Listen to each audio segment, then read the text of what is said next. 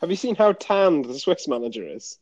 No, it hasn't panned to him yet. It's outrageous. He's so brown. He's not stayed in Switzerland for long. I'll tell you that right now. Fake. The worst thing is he's from Serbia, which is not where they get the sun.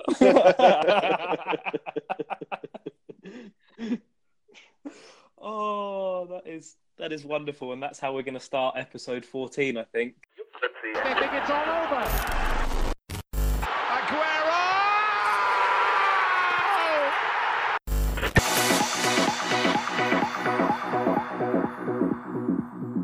Welcome to episode 14 of the Game Time podcast. We're all watching the England-Switzerland game. It's about 5 minutes in for me. Ryan, how's that San Marino game going for you? Yeah, it's not too bad actually. I mean, cagey start, but both teams sort of like really trying to impose their football. Who are they against? It's San Marino against Luxembourg, and Luxembourg have just scored. It's so good. Luxembourg, their first game they played the other day, and they won 4-0, didn't they? And I read that's the first time they've ever won by more than 2 goals. Yeah, they're looking to repeat it now. It's if I'm honest, I was watching the England game, then I've just literally put it on and it's 1-0. But I did watch like the opening 5 minutes about 15 minutes ago when we were waiting. But yeah, like I said, they're flying the flag now. After I mentioned them, after they got the shout out last week, the national team's doing absolute bits now. But yeah, it's not too bad. You did it. You did it, Ryan. Mission accomplished. Mr. Worldwide. Holy shit. That's the worst pass I've ever seen in my life, Jack Butland. Oh. Can look forward to that. Post? Yeah.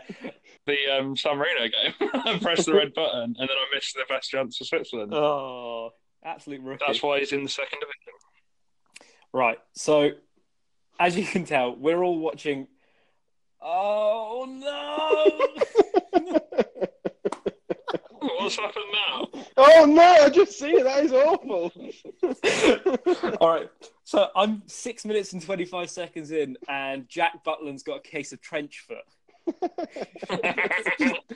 Does not want to pass the ball anywhere, and Xherdan Shaqiri's just hit the post. Right.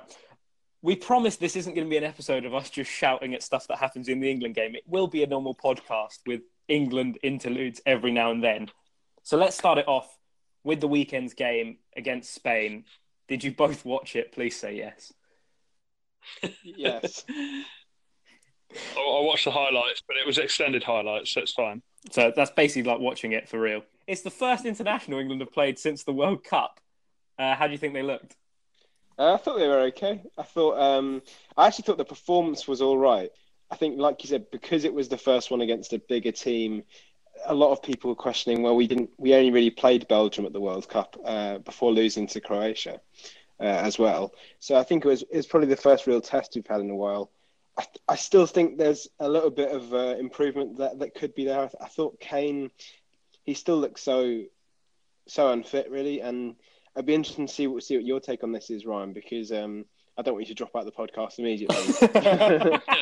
But yeah, I just want to... I feel like he almost needs to get a small injury that puts him out for like a month so he properly has the opportunity to rest, because I can't see where the next break is going to come for him. Yeah, I mean, the problem is with someone like Kane is he's so sort of dedicated to training, sort of focused, that he doesn't like taking breaks off.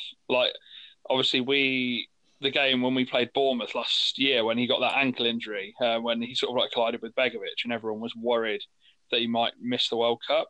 But obviously he came back after that, but he still didn't look 100% fit like in the last month or so, and he hasn't looked fit since then, I don't think. I mean, he did well at the World Cup, but it was like quite a shackled performance for most of the games.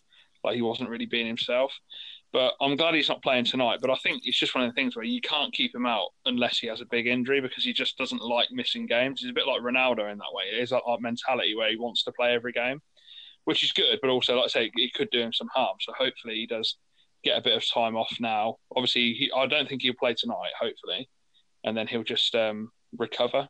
But yeah, like I say, he still doesn't look fit to me, but obviously you can't keep him out because he just loves it too much. In a way, the problem is that he's obviously rested this evening. And if you didn't have like a massive game at the weekend, he'd probably be rested again. But you can't really leave him out against Liverpool, can you? I don't think we can ever leave him out if he's fit because he's that important to us. Like, no disrespect to like Llorente or Janssen when they are fit, they're just not the same player. No. And obviously, like, with Son, who's the only one that maybe could fill it in up front, because Son, when we play him up front, he can be quite lively and like he feeds off Ali very well.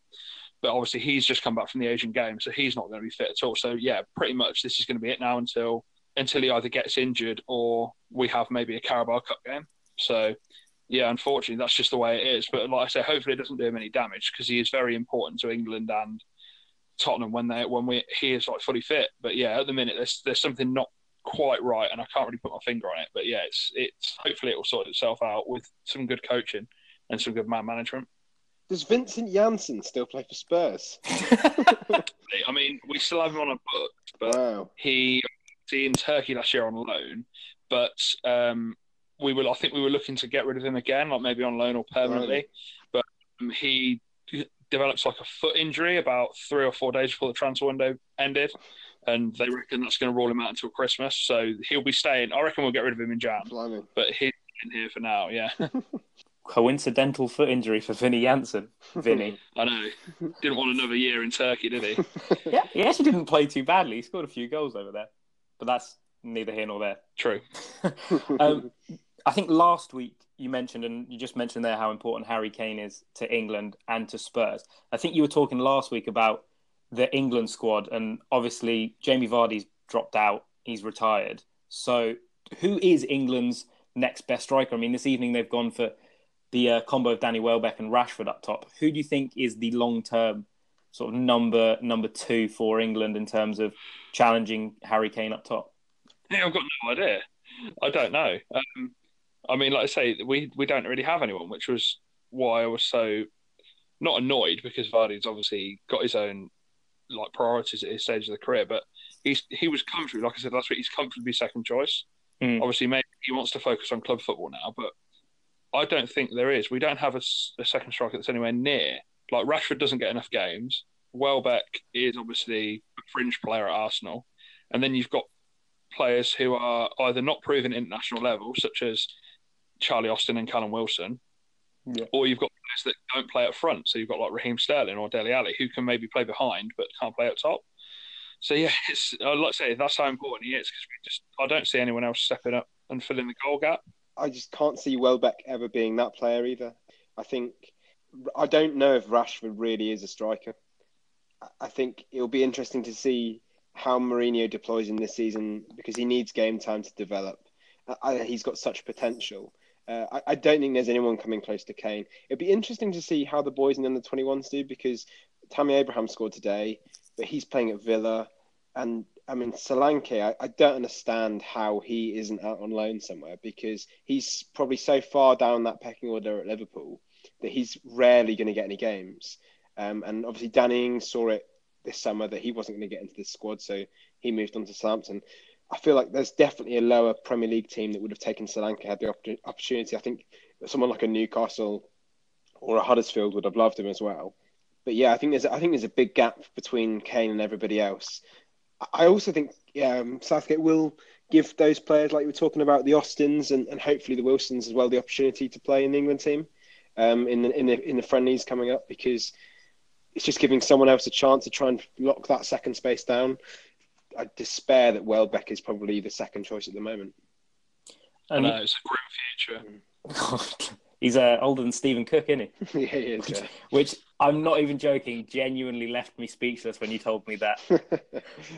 I actually think Welbeck's been, and he's one of these guys who's actually got relatively good stats for England, and I think that's why he gets into the squad so much. He has scored a fair few goals, and like the goal that was obviously disallowed against Spain, when it went in, I just thought that was the most Danny Welbeck of goals, where he comes on and he's, I've just got a goal against Spain, not bothered, lads.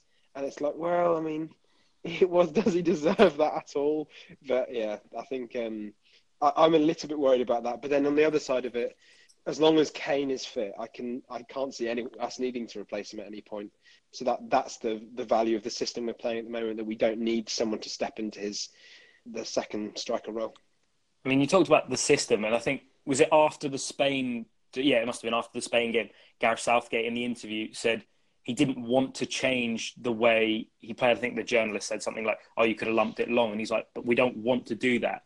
And with the call up of Ben Chilwell and Damari Gray, is it sort of showing that he's got a sort of an idea of what he wants all English football to look like, no matter what the level? Don't all rush at once. I think the Ben Chilwell, Damari Gray thing is because it's Leicester. I don't think there's any other reason for those players being called up apart from that. They're not. Neither of them are in the first team today, and I wonder they'll probably come on later on, but I don't know how much, or for how long even. I agree though that I think the system works because it looks like the guys that are getting a lot of focus in the younger teams are players that would immediately fit into our squad, and so the creative midfielder position, someone like James Maddison, Tom Davies is getting a lot of opportunities at under 21. Lewis Cook, I think, is probably still on the horizon of getting another call up. And then you've got the wingers. I don't know how old Redmond is, but he seems to have been playing at under 21s for about 7 years. But like you've got Ward-Prowse and hopefully Damari Gray can come through, because I don't know if he warrants a place at the moment, but I think he is a real talent. And then with the guys like Jadon Sancho, who inexplicably aren't in the under-21 squad, they'll come through as well, and maybe Phil Foden. It's because of Brexit, mate. Can't put them in the squad. They're not playing in England. Let them play for Germany. I mean, like, from the Spain game, we probably should talk about that one. The way in which England played, I think you said it at the beginning of either this or the attempted one, played pretty well and looked like they held their own against Spain through most of that match, but just lacked a cutting edge, I think, at times. Like that, was it the creative midfielder issue was apparent, because when Thiago and Isco are basically running a game for Spain, it's pretty difficult to get the ball off them. And then when England did, they didn't have the same creativity, I don't think. I feel like we do get overrun in midfield a lot, though, in these games. Like the Belgian game was a good example. I mean, it's a good thing playing maybe Henderson or Dyer just as basically a one-man midfield. And then you have Ali and Lingard or whoever sort of pushing up to help the strikers. But we do seem to sort of get dominated against, like I said, these teams that like to keep the ball. And I feel like this could be a sort of a common theme maybe in some of the games that we play in tournament football. So there does need to be, I think, sometimes a sort of a switch of tactics. So when we're playing sort of bigger teams, maybe just think about putting a second defensive midfielder in, just to sort of counteract the fact that they're going to have a lot of the ball. But obviously, like I said, that would take time. But yeah, I think, like I said, like echoing what Tom said earlier, I think they played well enough against Spain on Saturday. Obviously, unfortunate just to get that equaliser at the end. But yeah, I just feel like Spain just have more quality throughout the pitch, and that just sort of did for us really a little bit. I think both the goals there was probably mistakes in the build-up as well. It was the most Luke Shaw performance I've ever seen in my life, because he had the assist for Rashford's goal was amazing.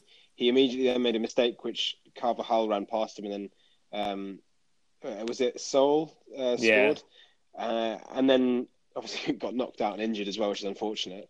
But then I think Henderson and possibly Kane, there should have been a track on Rodrigo's run when he scored from the free kick. That the marking just looked like they were doing zonal, but there was no movement in the zone, and as a result, it was still a really difficult finish. But it was probably preventable if we'd prepared for it properly. And I think for the rest of the game, we looked a bit more strong in defence and a bit more confident. But then I think Rashford maybe missed one or two chances, and you think if that's Kane, he probably doesn't miss them. But if he'd taken those chances, it may have looked a slightly different outlook on the game. I actually think it was quite important for us to lose, because we played well, and it's one of those things where maybe after the World Cup, everyone was on such a high, with this great team, and we still do. There is still quite a lot of building that I think we need to do in this squad, and it's whether it's developing the midfield creative player, getting Jordan Henderson out of the team. Any of those, I think there is still things to be done with England, but we still had a good performance against what I thought was a really good performance by Spain. Although I still feel that their squad is probably going to improve as well. I think I was listening to another podcast by Sid Lowe and Phil Kutramidis, and they were talking about how in Spain, the Spanish media and the fans don't really know what Luis Enrique is going to bring to the team, because his Barcelona played a very tiki-taka style of football, but a lot of Spanish fans want to move away from that. So I think the game at the weekend kind of showed the weird mix of the two, that they're probably still going to play that style of football, but it's going to adapt as different players come in and out of the team. I mean, Iago Spas started the game despite not being in the squad until Costa pulled out. So, I mean, Spanish football is going to be a bit of a weird one as well. That team's probably going to transition quite a lot.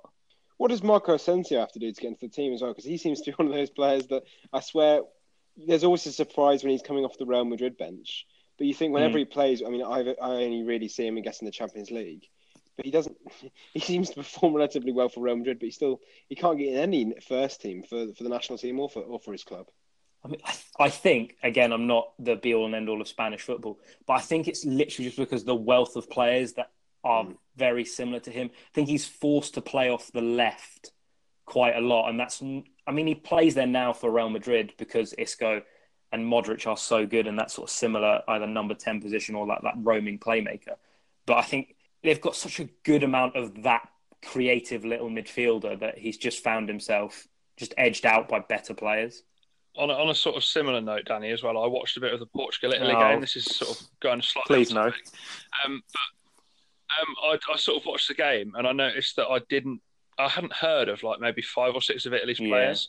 Like maybe that's me just not bothering watching Serie A.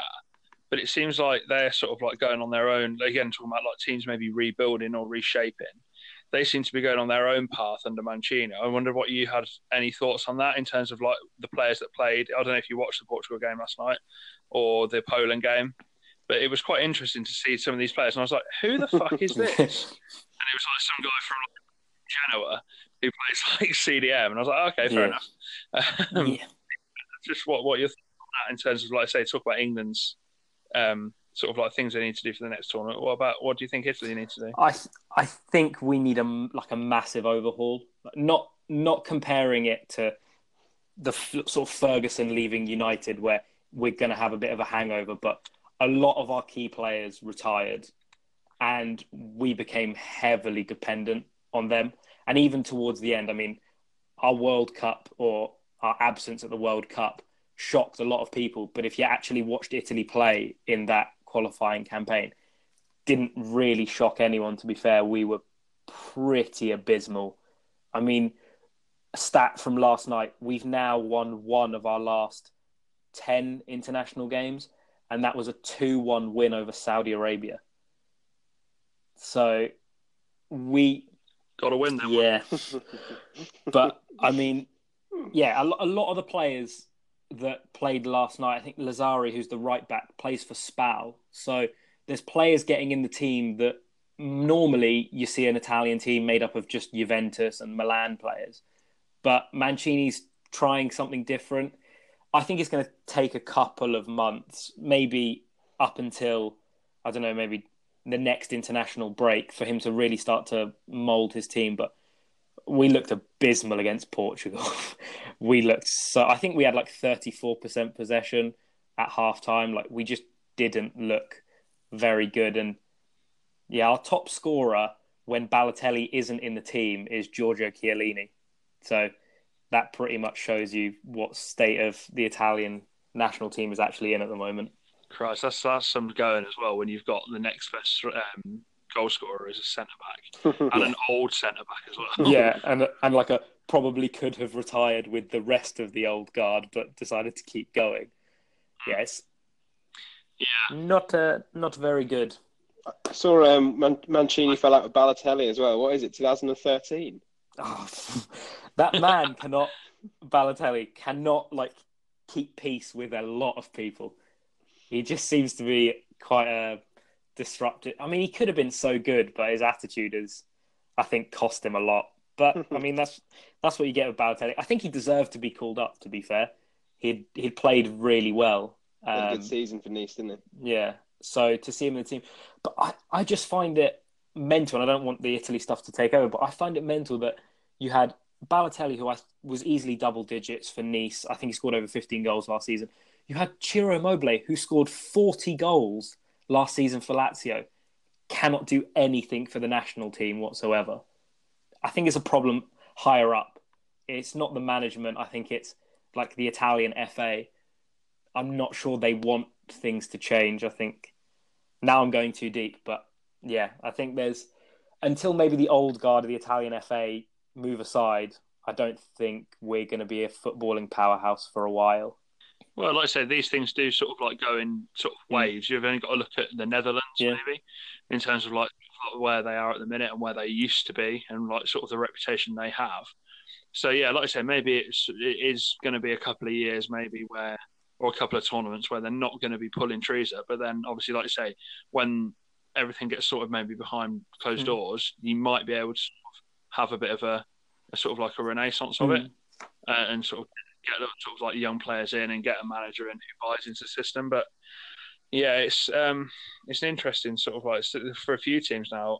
Obviously, Germany, Spain, England, most of the top European nations like Italy and Holland as well. They've got a lot of different jobs to do, like building up to the Euros. Some maybe need minor tweaks, some need a massive overhaul. And it's going to be interesting to see over the next this Nations League helping as well with making it more competitive and the qualifiers to see like which teams are really going to be. Because I couldn't call it at the minute. I mean, like the only team maybe because of what happened last summer that you think is in a good position is France. The rest of the teams, they're all going to be rebuilding over the next 2 years. So it's going to be very, very interesting. Whereas before, maybe international football was a bit boring and a bit stale. So now it's going to be maybe like give it a bit of a boost. But yeah, so looking forward to the next couple of years worth of like qualifiers and stuff. See how teams get on. Do you think this has changed anything? The UEFA Nation League format, does it? Because obviously there's qualification, or you can like backdoor qualify, can't you, from it? Do you think it's added something else, or is international break still like loathed by a lot of England fans? I think on the whole, it's anything that makes those sort of friendlies a bit more exciting is probably good, especially if you can make the preparation for qualifiers and then ultimately the bigger tournaments a bit more competitive. Then that's fine, because for so long these friendlies have been so dull, and you know, even qualifying campaigns. I think I went to an England game. We went to an England game. Was it last year, the year before? Yeah. And it is so dry, and then England just win 1-0 at Wembley, and then that's it. So anything that can maybe build the squad a bit more, so everyone knows their role a bit better. That's great for me. And if you're playing the bigger teams and it is a bit more competitive, it is usually funner as well. Yeah, definitely. I mean, the one problem I have with this is the fact, apart from the fact that Switzerland are probably going to score. Oh no, they've messed it and it's gone for a corner. The one problem I sort of find with this, especially like obviously after what happened in the summer, the whole idea that sort of like people who maybe weren't watching football before or England, they've sort of got back into it a bit. I mean, the problem I found is the fact that these two games, obviously they've got the Spain game from Saturday night and then the Switzerland game tonight, they're both been put on Sky. So it's denying a lot of people the chance to watch the team again. And obviously it's not the England team's fault that Sky paid more for the rights to the Nations League and they get to show it exclusively. But I feel like it's a big thing to sort of basically take away the sort of free-to-air viewing of international football. Like I say, because even though it was dry, it was always on like ITV or BBC, and it got a much wider audience. And I think that they've missed a golden chance here to really connect with like the fan base from the success of the summer, and also the fact that obviously, like I said before, because I live in and around Leicester, and I know a few people that have gone tonight. It's like about 40-50 quid a ticket for a friendly. It's ridiculous, like absolutely ridiculous. Like it's a friendly at the end of the day. I know it's like we've only got maybe 35,000 capacity or whatever, but still, that's absolutely stupid. Like, do it 20 quid a ticket, have it on ITV, and then, like I say, carry on the feel-good factor. But it has left a bit of taste in my mouth about this. But like I said, unfortunately, that's how it is. Like televised football, it goes for big money, doesn't it? So I think I just had a quick Google then as well. So as soon as the qualifiers come back up for the Euros, it's back to ITV. I'm glad that ITV have kept the qualifiers. But like I said, it's just like the immediate aftermath of the World Cup. And now it's like hidden away on pay-per-view. Exactly. Yeah, completely agree. Oh, Butland, what are you doing, mate? But, Christ. yeah, I was literally just keeping quiet to watch the rest of this chance. I mean, so far, what are your thoughts on the game? Looks like a second string England team. Yeah. Yeah, it looks like that third place playoff. Harry Maguire looks like he's playing for Leicester. Yeah. It's not too bad. I mean, like there was a passage of play earlier where we were pressing the Switzerland goal kick, and then Rose got fouled and the guy got booked from Switzerland. I think it was Lichtsteiner. That was good to see. Like even in a friendly, sort of getting that sort of tempo up and making sure that the players are sort of following on. But yeah, like I say, it is only a friendly. Unfortunately, we'd have probably done better to watch this on Saturday night, obviously when the competitive game was on. But yeah, like I say, there are some glimpses, but also they look well shaky at the back because they don't really play together. The back three. So yeah, like I say, it's just a bit of a one pace friendly at the minute. I am tempted to just put the San Marino game on and then just don't look. Don't look back. Just 6-0. Here we come. Do you reckon Butland never actually thought he was going to play for England, or you could just sort of ride that third goalkeeper in the squad place forever? Just sitting on the bench like, I don't even mind if my time doesn't come. Also, isn't there 4 goalkeepers in the squad? Or am I making that up? Because it's Butland, Pickford, Alex McCarthy, and Bettinelli. Yeah, you're correct. Yeah, it was weird. They Sterling pulled out because of back complaint, and then they called up Bettinelli. Solid. They want Sterling to be the fourth goalie, or Bettinelli's going to come on as a winger. That's the solid, like, you know, when you're playing Football Manager or FIFA and you go, oh, let assistant manager decide for me. You're thinking, hey, are you mental, mate? 8 keepers. Also, just having a quick look over at the other games, because like I say on Sky's the red button service. Spain are 3-0 up before half time against Croatia. That's the group over them. Yeah, so I think Spain have basically booked their place in next summer's finals for the Nations League already. Just job done. Next squad list is just loads of players from Liga B. Just it's fine. Just get. Actually, mentioning that, did you see the Denmark Slovakia game? Did you see that? Slovakia, the Denmark Slovakia. I did, yes. That was very, very interesting. That was mental. I'm not sure if you covered it. I can't remember if you guys covered it on last week's podcast or not, but I don't think I've ever seen that before in my life. That they got, I think it was like futsal players, a YouTuber was on there, and then a load of like second and third division Danish players. And they didn't look too bad actually for a bit. Yeah. I mean, like I say, I saw the highlights. I mean, they weren't great, but like I've seen worse teams. I mean, but yeah. So, but then obviously the game that mattered, which was obviously the game against Wales. The Wales game. Obviously, they all came back from that. But yeah, like I say, in terms of like a one-off sort of spectacle, it was really bizarre. But yeah, like I say, Denmark are solid enough team. But yeah, if they're gonna like sort of ruin themselves by arguing over pay, then obviously that's going to sort of knock them about a bit for the next sort of tournament. But yeah, like I say, they do look okay when they pick their right players. They do look like a nice team. But if they carry on picking the futsal players, then I'm not going to back them to get to Euro 2020. I was listening to the Guardian podcast yesterday, and Marcus Bean was on it, the Wycombe Wanderers midfielder. Oh yeah, and he made reference about Eriksen and said that he thought that if Eriksen had maybe a yard more pace, he'd be up there with the elite of the elite players in the world. So you've got your Hazards and your De Bruynes and players like that. Do you think he is that close? I mean, he looked really good against Wales, and I guess maybe it's relevant against the opposition. But I think he's had a really good start to the season as well. And his vision, his sort of footballing IQ is top draw. Do you think he'll be I suppose if it's Kane or him is going to be your player of the season, right, Ron? Yeah, I mean, like I say, unless we get like a really, really strong season from someone a bit unheralded, Llorente. Then Llorente, or like I say, Luke obviously got player of the month the other day, which was nice. I thought it would have gone to Mane personally, but obviously these things happen. But yeah, I do think that Eriksen is sort of like, we always look a worse team without him playing. And obviously Kane sort of rightly takes most of the sort of credit for the goals. But the way we play is sort of like, if we don't have Eriksen, we look so worse off sort of creatively. Like, again, a bit like the, like you said earlier about England and the creative midfielder problem that we might have in the next couple of years, trying to get like a true creative midfielder in. we just, like I say, we just look like such a different team without him playing. But in terms of, like I say, maybe a bit early for players of the year. But yeah, he has made a good start to the season, which is rare. It's usually one of our top players usually misfires for a while and then sort of maybe comes back and hits. Usually it's Kane, like I say, because he didn't score in August now. Even now he's got that out of his system. He will hopefully sort of come back and like kick off the rest of the year if he can, like I say, sort out his maybe fitness problems. But yeah, Eriksen, I say he just looks top notch, and he works better in a team when he knows he's the big dog as well. Like for example, at Spurs, he knows he's like the top creative midfielder, and then obviously Denmark, he's got such a good record for them at the minute. Like he's scored so many goals recently. He's like got double figure goals in his last, I think it's about 15, 14 games. So he's, like I say, so key to them as well. But yeah, so like I say, if he can carry this on, then we're gonna have a good season with him. And it probably won't be too long until he maybe moves on to bigger and better things. Danny Rose.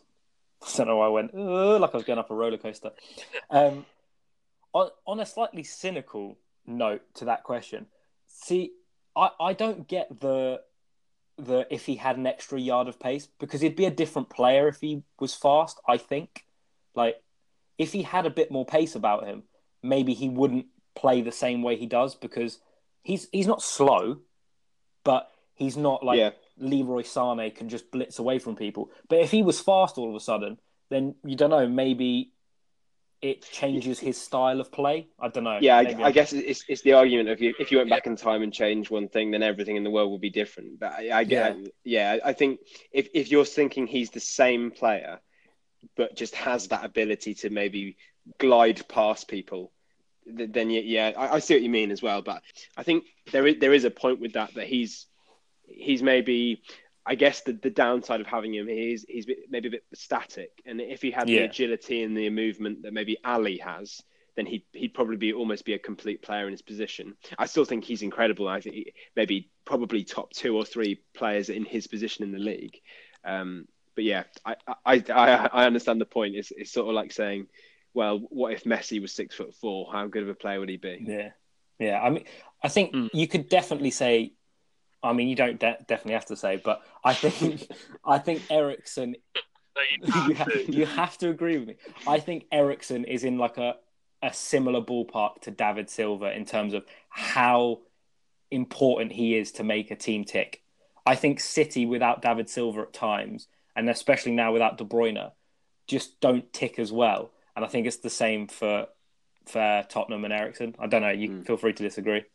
No, I think that's true. Like I say, like I said earlier, he's sort of like a lot of the time we look a lot of a poorer side when he's out injured or not playing, because like I said, there's no or very little creativity in terms of setting other people on. There's a lot of creativity individually in our team. So you've got, like I say, Kane, who can create shots from an opportunity from nowhere. You've got like Son, who can run past people. Mora, again, who can do that. Ali can just pop up out of nowhere sometimes and just create, score goals for himself, or just sort of do something you're not expected to.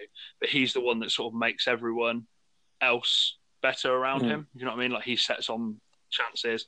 And also, like I say, one of the most unheralded things about Eriksen that a lot of people might not know is the fact that he is often, for Spurs, often like the player we have that covers the most ground. Really? Like sort of kilometres wise. Often he is doing, like, he'll run sort of like 13, 14k a game easily. And like I say, he maybe doesn't get as much coverage because, like you say, you usually think about someone like when we had like the fullbacks bombing up and down. But he is always, him and Kane are the ones that always like trigger when they press from the front, when we push from the front.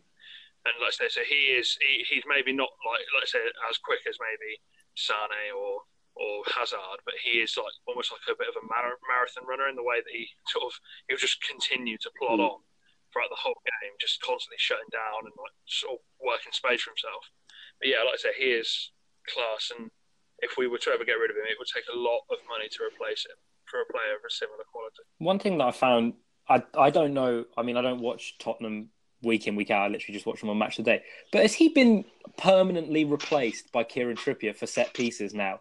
Or have you always let Trippier take set pieces? No, he's not been permanently anyway, at least in the last couple of games. They've maybe altered. I mean, like the last of the Watford game, I know we had 3 different corner takers at one point. You had not all together, obviously. We had like Ericsson tried for a bit, and then Trippier tried for a bit, and also Ben Davis when he was on the pitch. He came on. I think he took maybe 1 or 2 corners towards the end of the game when he came on as a sub. So yeah, it's like I say, it's one of them ones where I think Trippier has got better delivery. That's one thing I would say about Ericsson, and it's the same when we had Luka Modric as well. Neither of them can take corners for absolute shit. Like so bad. But he seems to do the business when he plays for Denmark for corners. So maybe he just doesn't like taking corners for Tottenham. But yeah, like I say, Trippier is probably better. But for free kicks, like I say, Trippier has probably bought that for now.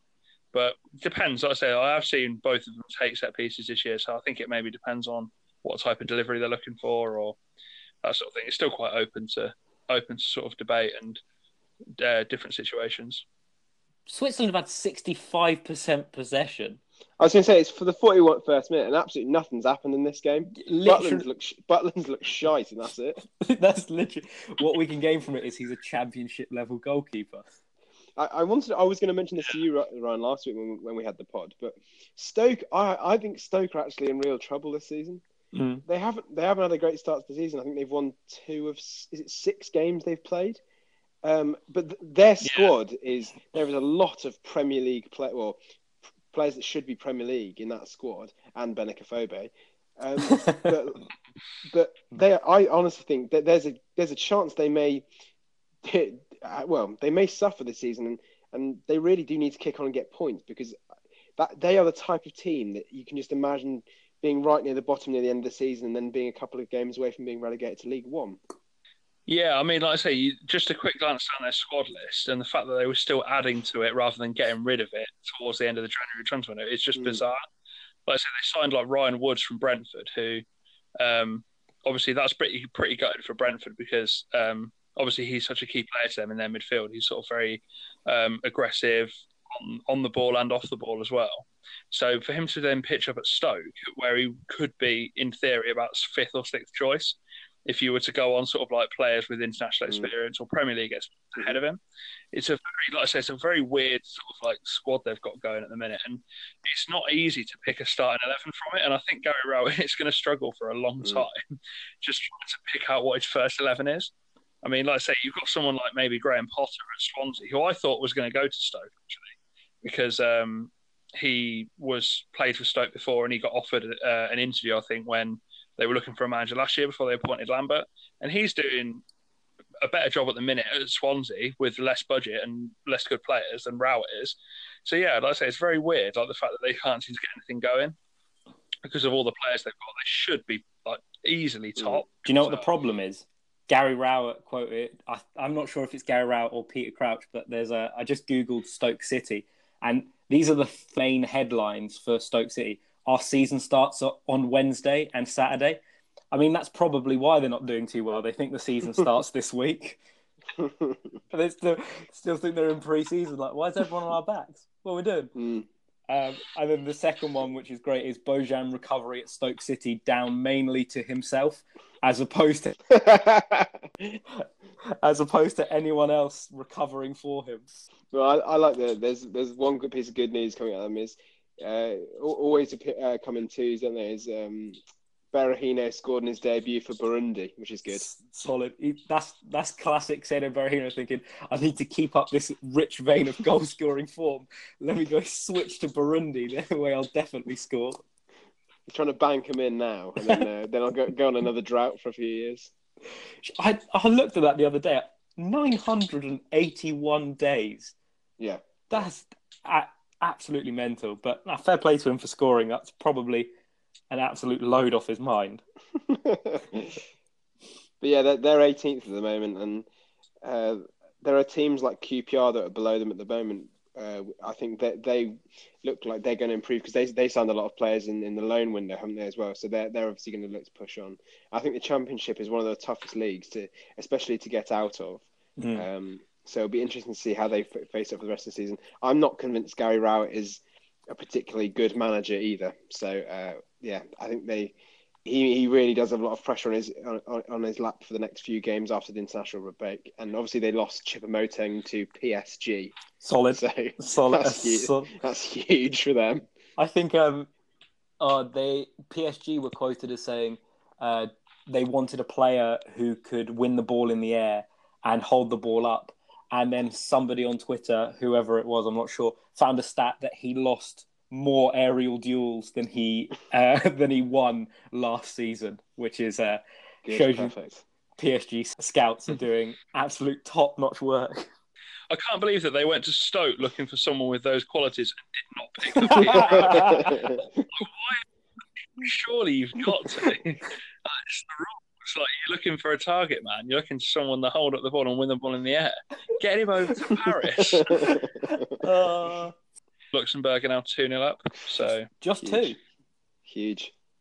At the minute, it's just kicked off the second half. I mean, it's literally just got on to half time for me, so I'm like heavily behind. I'm still doing the national anthems. You're watching the Croatia game, mate. I mean, I didn't realise this. I was reading up earlier before. England, if they lose this, will have lost 4 straight internationals, which kind of seems crazy. I don't remember the last time an England team lost 4 in a row, but I feel like in the past that would have been more of a thing, but it doesn't seem too much of a problem this time around. Do you want to know when it last happened, Danny? Yes, please. It's never happened before. Oh, come on, Switzerland! No. So we've never lost 4 in a row. So all the more pressure on the Swiss this evening. It's like you're like an anti-San Marino. I will contend though until the day I die that Belgium second game does not count in any way and should never be played. Like, what a waste of time. Like, I know, like, obviously the Croatia game was gutting when they lost that, but the third place playoff is basically an irrelevance. And then obviously the Spain game again. Spain game counted. This game to some extent counted. This counts probably more than the Belgium game in my eyes, because like you're going round maybe to a ground that England haven't played at for a while. Like, you're sort of trying to connect with the public. It's more of an event than a game where it was like a hangover from the semi-final. Yeah. It was just a complete waste of time. And the sooner they get rid of that, the better in my eyes. Yeah, it's a bit of a nothing game, to be honest. Like, I mean, no one even wants to win that and come third, because what does that really do? Exactly. Like, it's just irrelevant. I know there's one on outside of men's football I wanted to bring up this week, is that I don't know if anyone saw the women's championship game between Manchester United and Aston Villa. I saw the score. Yeah, just a 12-0 win for Manchester United women. But I think there's actually I was reading that, so there's actually a worry about it, because the United team had to be put in the Championship division because it's a new team, and obviously like all new teams you have to start at the bottom of the divisions. But they do anticipate that this is going to be like an average scoreline for that women's team for the rest of the season. Oh God! Just absolutely phoning it in. Oh, lose FC women have got Man United next week. Might not turn up for that one, lads. That's all right. Let's just take the forfeit 3-0 loss. Yeah. Just you know what? I'm all busy all week. Just can't fit it anywhere. Yeah, that's an interesting one as well. It's quite a nice touch, though, building on that game. That obviously they've only had one proper. I think it's their first professional or first proper game this week, wasn't it? The game. They've already beat United's record score, which is 10-0. So, I mean, as debuts go, like, I've seen worse debuts for a team. Like, if you're going to get in there with a record win, then at least outdo the men's team straight away, like first game up. Yeah, we're here to stay. See you later, Mourinho. Yeah. I mean, like I say, they'll probably top that. They'll probably get like 15 or 16 this year if they carry on, like you say, as they do. I know the Aston Villa ladies' Twitter tweeted out saying the second half was underway. Just the 7 goals needed for a Villa win. I love that. I love when they just they know they've got absolutely no chance getting back in it. Was it the Man City West Ham Carabao Cup game? I can't remember. I think it was when we were at uni, and it was like the odds of Man City losing it were, "We'll give you the keys to the shop if West Ham yeah, they're great. Just, whoever came up with that is a genius and has got the biggest balls I have ever seen in my life. Because if I remember rightly, Man City won the first leg like Yeah. 6-0. So not even that big a claim. Like I'd probably have a pound with them on that, just in case. If that had turned around and more people had won that, did they all get their keys cut? Like, here you go. Straight to Timpson's. The share of the ownership actually is less than the pound stake you originally put in. You just get a chair in the bookmaker. It's like, right, that's your chair. They always win. The bookies always win. I mean, while we're talking about cool or funny moments, from last weekend, a bit of a local one for me. The Marlow FC manager, Mark Bartley, got fined by the FA for wearing the wrong size trousers. So Why? What are they doing? Why does that matter? it comes worse that someone has to make a complaint for that to be a finable offence. So that means apparently someone took a picture and realised and complained to the FA, and he got fined for wearing, I think it was a 34-inch waist when he's normally a 31. What does that even mean? Why does it care? Why do people care? I don't understand that. What's wrong with people down there? What are they doing to themselves? How desperate are you for a competitive advantage that you're looking out for what size trouser the other manager's wearing? I hate it. Oh my god! I saw that he tweeted, didn't he? He said, "I'm looking forward to them coming to ours for the next leg of the game." And just imagine everyone inspecting everyone's trousers on the way into the game. Just sitting there like you've got 100 tailors just there, just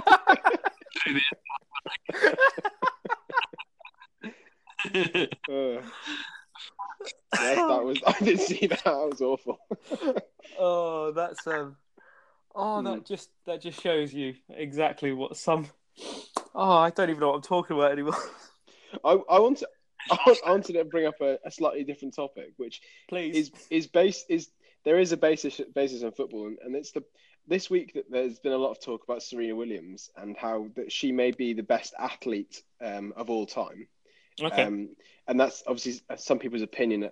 I would argue she's probably the most dominant tennis player of all time, just because of how long she's been at the top of the game. But it got me thinking about how we view footballers in the sort of the contest of the best athletes ever. And my question is, well, first of all, who would both of you put as maybe your top athlete of all time? It's probably difficult to say, but if we're thinking about the best athletes in football at the moment, you're probably thinking of Ronaldo and Messi. Is there any argument anymore that they aren't the two best players to ever play the game? Oh, that's a good question. Can I answer it by saying I think the greatest athlete in football is Ken Wynne-Jones? Man could jump for fun.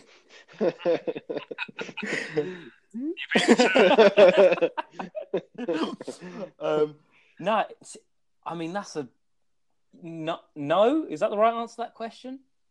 I think. I forgot what. Yeah, I've also don't know if no is the correct answer or not.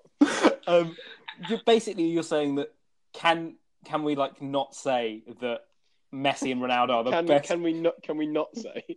Can we not dispute that Messi and Ronaldo are the best players to have ever played the game of football? I think a couple of years ago there was still probably a case that what Maradona did for Argentina would maybe put him above Messi, and the goal-scoring ability of Pelé would probably keep him above Ronaldo and Messi together. But I think that the fact that Ronaldo has won an international tournament with a very inferior Portugal team, and the fact that Messi, even when he is declining, he is still outperforming almost everybody else on the planet. I'm also of the opinion that if someone can go to a World Cup clearly on cocaine, they cannot be they cannot be included in the conversation of being the best player ever. But yeah, I think Pele's stats are definitely padded by playing in Brazil for a very long time. Yeah. And That's correct. That's the correct opinion. You did it. Part-timers, basically. yes. Yeah. So, but I feel now we're at the point where they probably are the best players of all time, and now it's just a conversation between which one's better. Oh, I'm not answering that. I agree in terms of like the general debate around it. I mean, I think that's probably true for every major sport, though, unfortunately, because you've got basically sports, well, every sport where you look at sort of golf, tennis, football, cricket, rugby, it all goes through sort of like basically like 3 or 4 main stages. So you get like obviously when you get like amateurs playing it, and then obviously they're good, but obviously no one is really taking it seriously. Then you get like the first maybe period of dominance for a player. So like in basketball, obviously you get sort of players that were good in maybe the 50s and 60s. Golf, it would be like the 1800s, and football the same. And then obviously then it becomes more professional. And then obviously you get players maybe like say like Pele, Cruyff, Maradona, who are considered greats, but then it just gets taken up to almost like superhero level, where you just got players that are just all athletes that are just dominating, and they're doing stuff that was just unthinkable like 20 years ago. And I feel like that is just like a natural progression from any sport.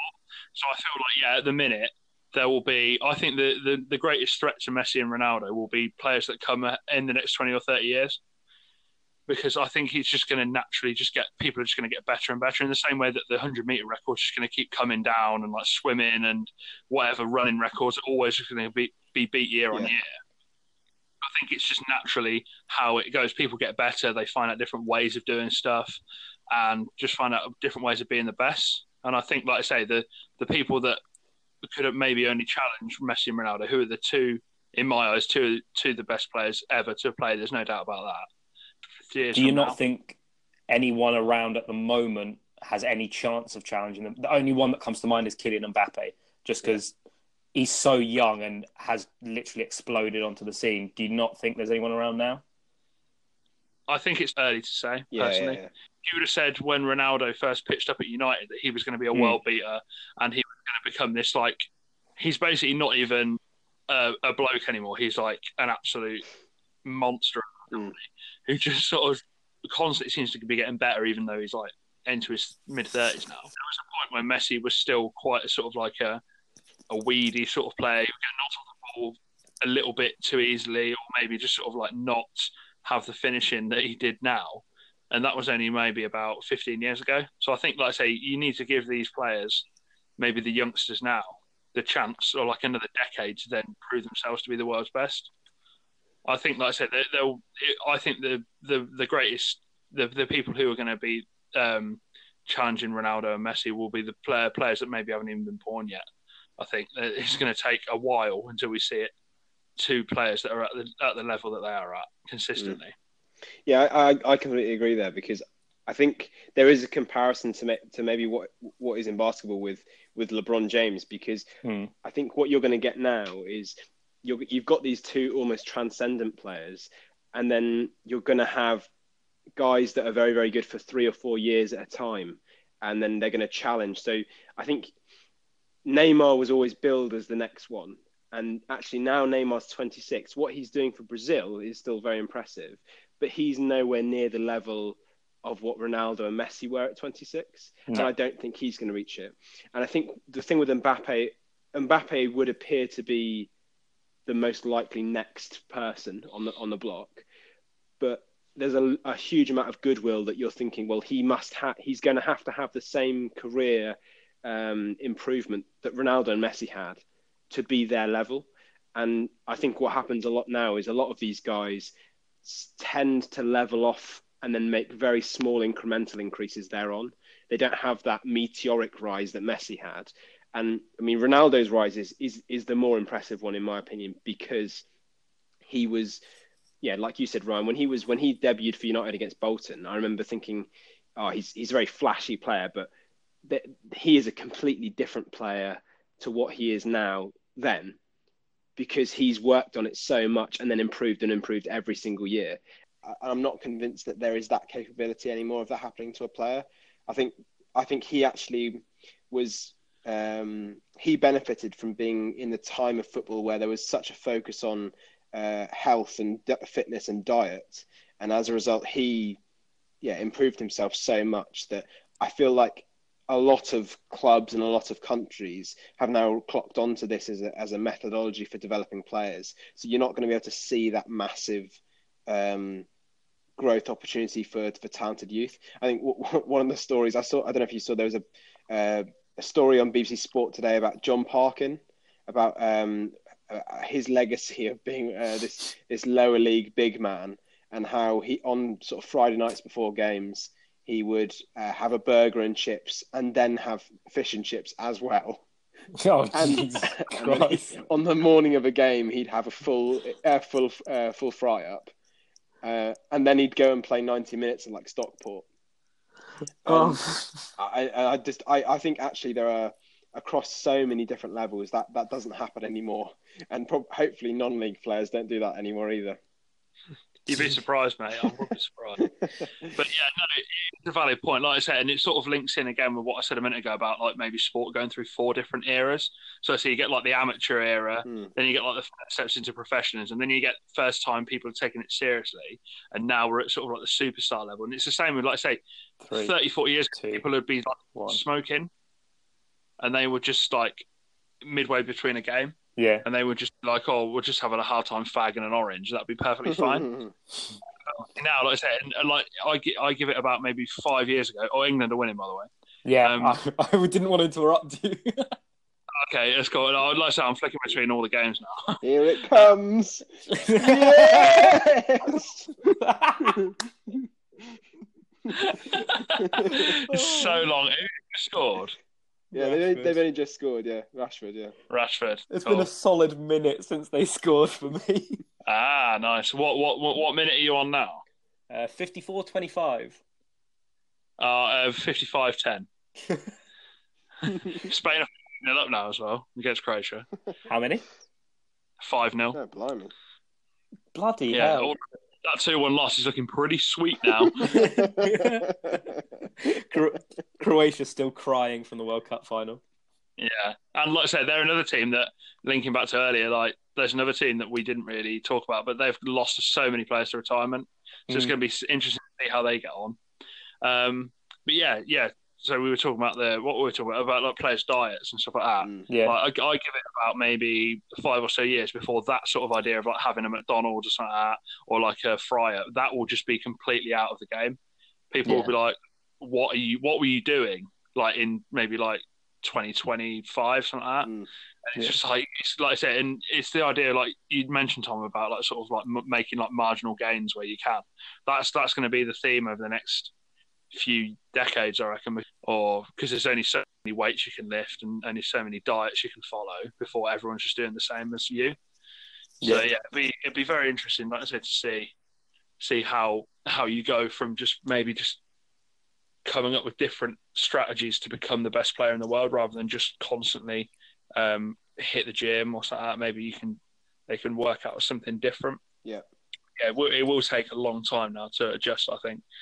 We've been very lucky to sort of exist at the same time as Messi and Ronaldo and watch them play football, because we're going to become like the old people in a few years. We go, oh, I can't. They're no Messi or Ronaldo. Like when a new person sort of comes on the block, and I think that is what it's going to be like. Yeah, there's one more thing about diet I just wanted to mention, was that and you said that you wouldn't be surprised if there are lower league teams that are sort of still doing these type of things. Ryan Fraser went on loan to Ipswich a couple of years ago. And when he left Bournemouth, I think he was something like 22, still pretty young, and obviously quite like relatively fit. Had played a good season in the Championship before he got promoted to Premier League. And he went to Ipswich, and Bournemouth's one of these clubs that everything is planned out for the players. So they have all their diet focus. They have to do a certain level of fitness every day, and if they don't pass these tests, they don't get into the match day squad. And when he went to Ipswich, there was absolutely none of that. And they also didn't have any diet plans, so he ate Domino's like 4 times a week. And this is Ryan Fraser. He like prides his game on being like quick and light on his feet. And there's images of him looking like an absolute shithouse of a player. But yeah, I think maybe the drop down of the lower league teams maybe picking it up, it has been a slow. And when you think there's players like Akinfenwa that are bossing divisions, maybe it isn't as relevant lower in the leagues. But yeah, I think you're right. I think there's when you can make sort of relatively small changes and increase a player's ability and yeah, like you said, covering ground for players is really important. If Eriksen can run 13 kilometers, it's about getting sort of lower quality players being able to cover the same distance and at least being able to challenge people in the game. It's almost like that argument of like, he's not very good, but he tries really hard. Yeah. Like you get, I mean, I don't know why Danny Welbeck springs to mind when I say that, but like if you can get everyone to a certain level of fitness, then, I mean, at some point talent separates like the echelons of players, but if everyone can cover 13, 15K, then you sort of get it, balance everything out a little bit. I mean, on the topic of great players, whilst we're talking about, who do you think is going to be the next player to win the Ballon d'Or that isn't Messi or Ronaldo? I think probably Mbappe, but like I said, I don't think it's going to lead to maybe like a dynasty like Ronaldo and Messi have. I feel like it would be maybe just like say if for example, argument's sake, France win the Euros or the next World Cup, and then he is instrumental in that. Oh, fucking hell, they're bringing Kane on. What is the point? Leave the bloke alone. Oh. Something to look forward to. They're bringing on so many players. There's no need for this at all. If he pulls a hammy, I'm going round. I'm knocking Southgate out. Bring somebody else. Vardy's in the crowd. Get him to play in front of his own lot. I mean, I was going to say Danny Welbeck has literally broken someone's ankles. He's absolutely skipped past Fabian Schär and the physios had to come on. Sorry, Tom, you were going to say before I interrupted you. I just want to see Danny Welbeck break someone's ankles. I think the next person to win the Ballon d'Or is likely to be determined by how successful PSG are.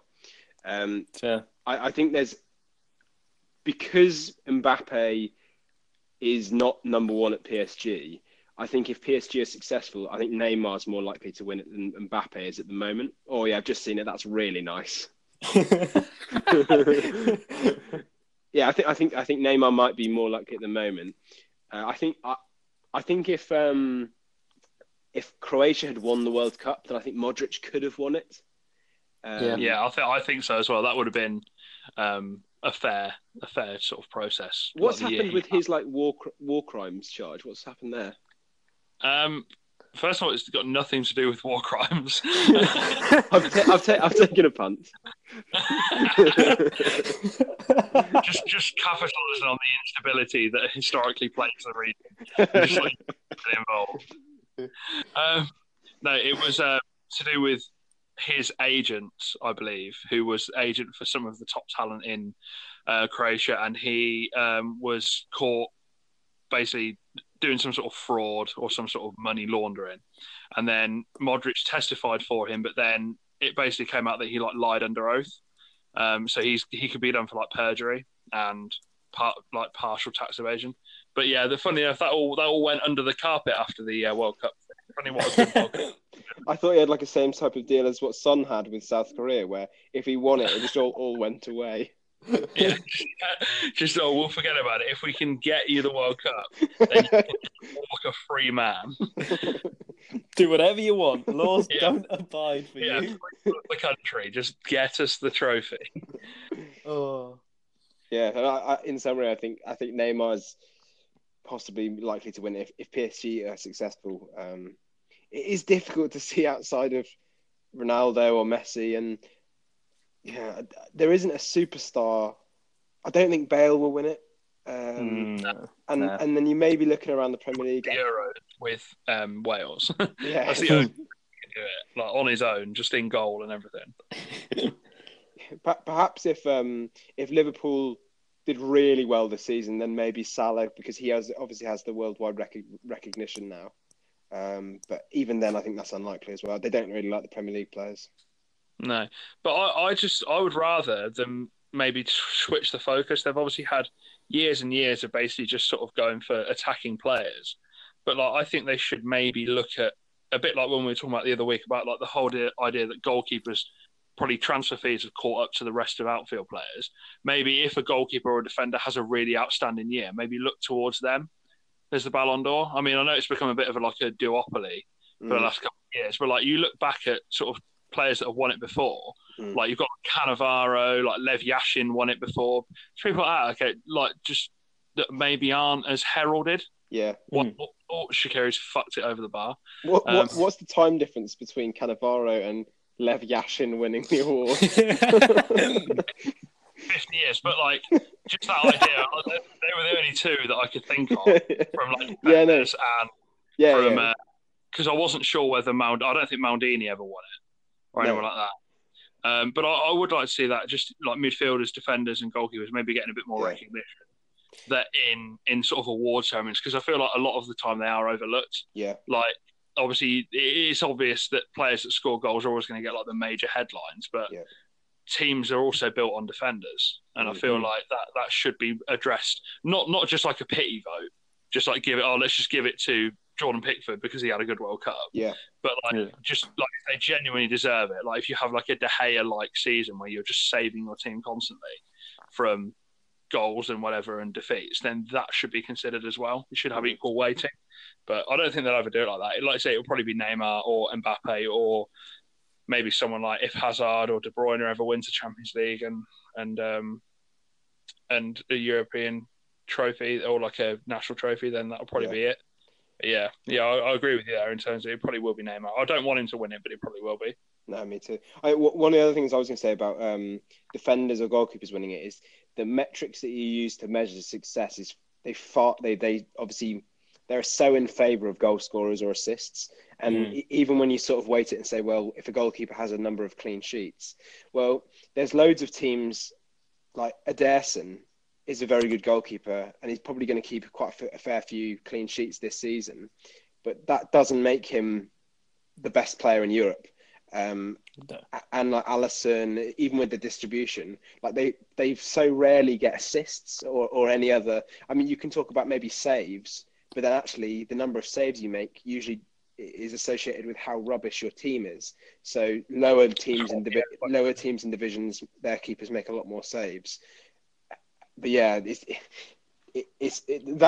those awards are so focused on attacking intent and goal scoring ability that actually it's more impressive that you look back and Cannavaro did actually manage to win it at all is the impressive thing. Do you know, one thing? Yeah.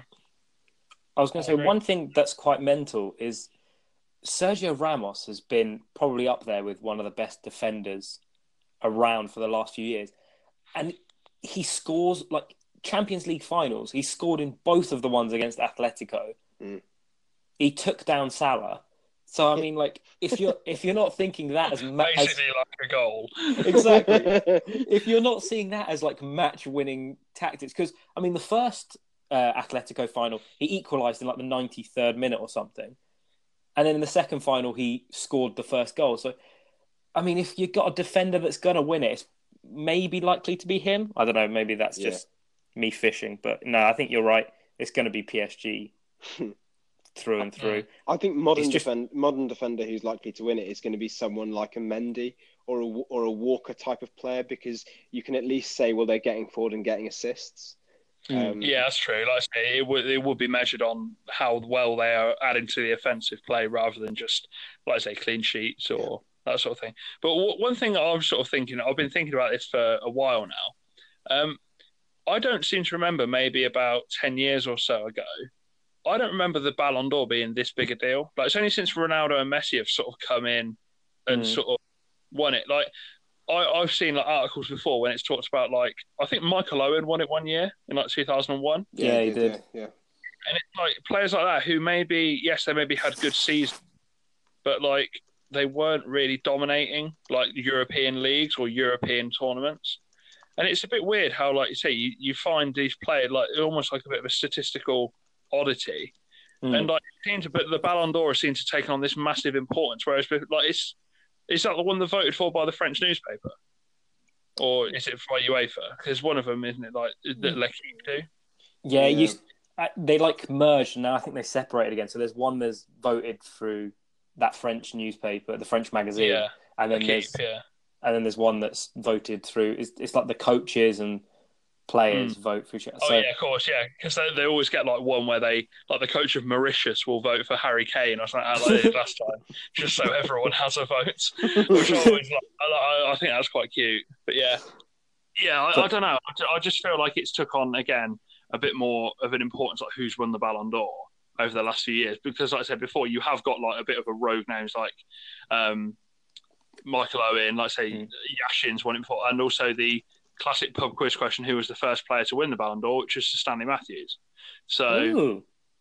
yeah, like I say, it has become more of an importance maybe in the last decade than it was before. But it's still, like I say, an important question to have, having like the working out who the best player in that year is. But I think it should be done more on year to year rather than just it's Ronaldo and Messi. Yeah. I think one of the reasons it isn't as popular in the UK is because English or Premier League players rarely get into the top three. Yeah, so that's true. The last time an English, this would be a good one. Can you name the last Premier League player to be named in the top three? Is it the Steven Gerrard, Frank Lampard year? I was thinking that, yeah. No, that was 2005. So actually, the last time a Premier League player was. Do you want to have a go, Ryan? I'll give you one go. So English player in the top three? No. Sorry, I meant last time someone from the Premier League. So any nation was in. I'll give you another go, Danny. Go on. Oh no, I thought you said Premier League and still went with them too. Premier League last time, I reckon it was someone like maybe Drogba. So actually, it was Ronaldo. Ronaldo won it in 2008, and that year Torres was nominated as well. But that's the last time someone from the Premier League has been in the top three. Fair. I think I imagine Salah. Will Salah be in it this year? He probably will be in it this year. I imagine it'd be Ronaldo, Modric, and Salah this year.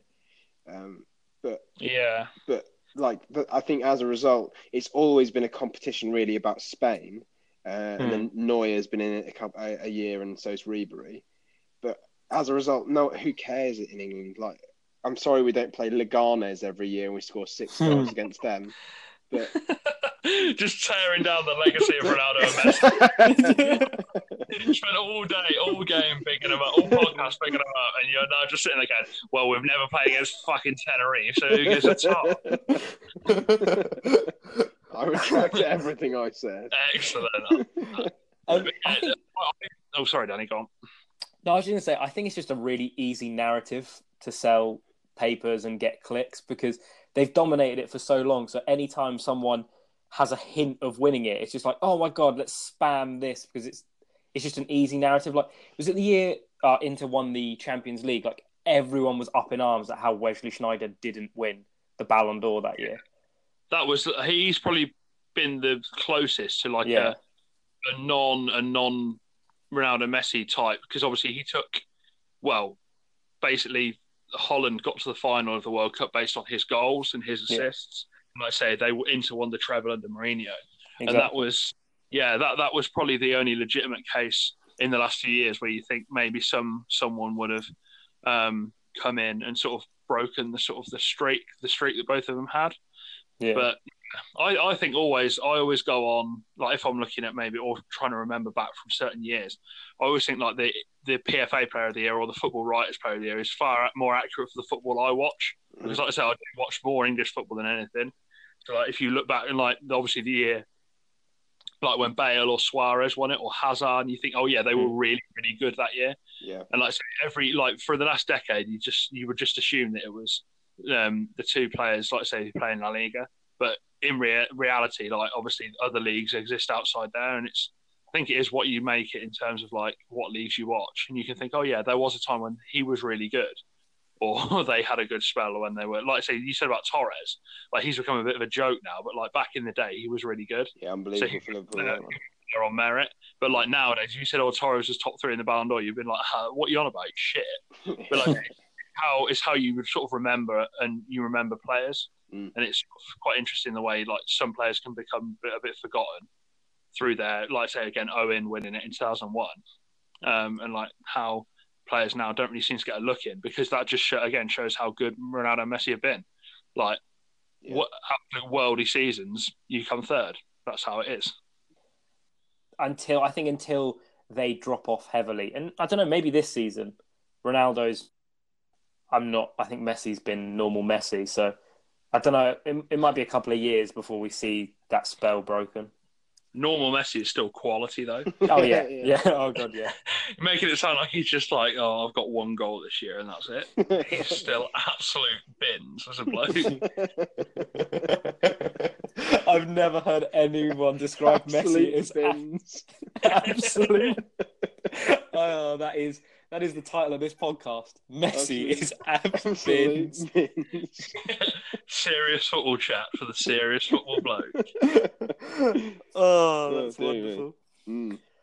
Oh, well, I mean, on that note, has anyone got anything else they want to share? Anything they wanted to talk about this pod? The aggressive swearing from the man from the air crowd that I brought up the other day. That was great. I did have a feeling you'd bring that up. Yes. We'll post it on our Twitter as well. So if you want to have a look at it, I'll retweet it, because I mean, it's absolute gold.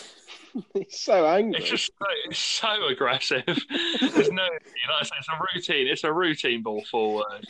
The bloke, for want of a better word, fucks it up. He just led him with an absolute volley of abuse.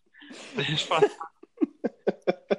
I don't even check at the time, but I can only assume that they were at least 3-0 down by that point, judging by their reaction.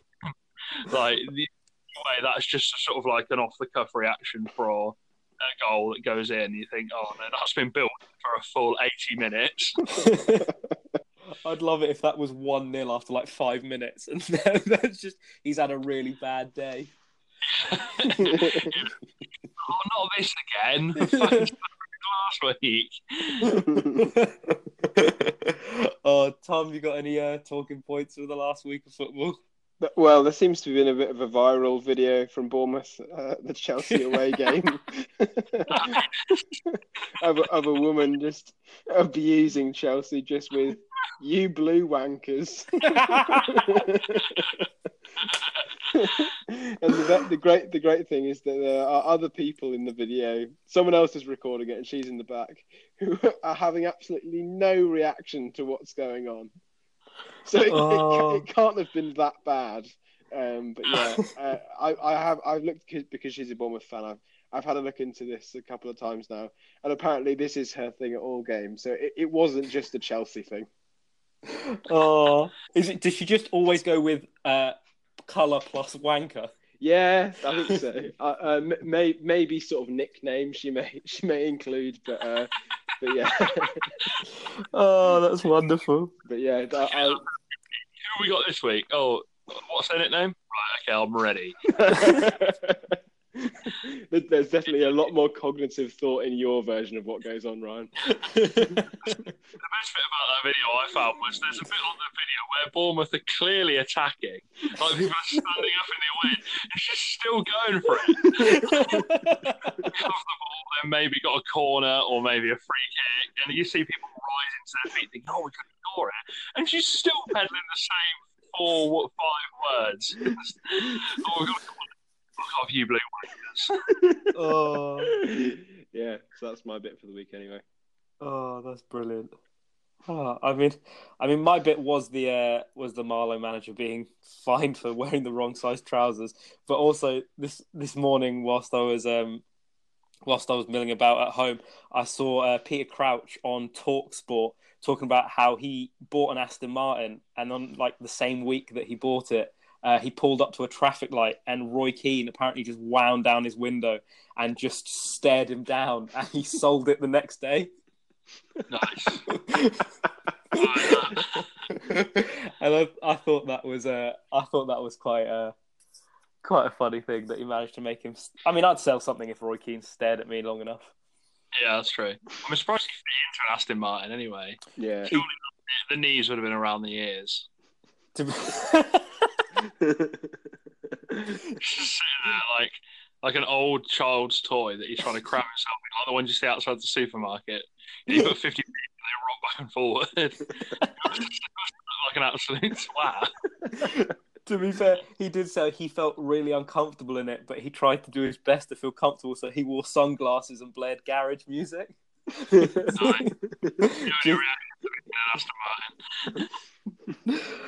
Oh, right, boys, thank you very much as always. This will be hopefully one of 2 podcasts this week. Tim and Alan should, if they can figure out a time and date to do it, be giving you a Premier League preview for this weekend. So fingers crossed that comes. But for this evening, Tom, Ryan, thank you very much. Cheers, mate. Cheers, mate. Thank you. And remember, you can find us on Apple Podcasts, Spotify, and Anchor.fm, or tweet us, GameTime_pod on Twitter, if you want to ask us any questions. Until next week. Bye.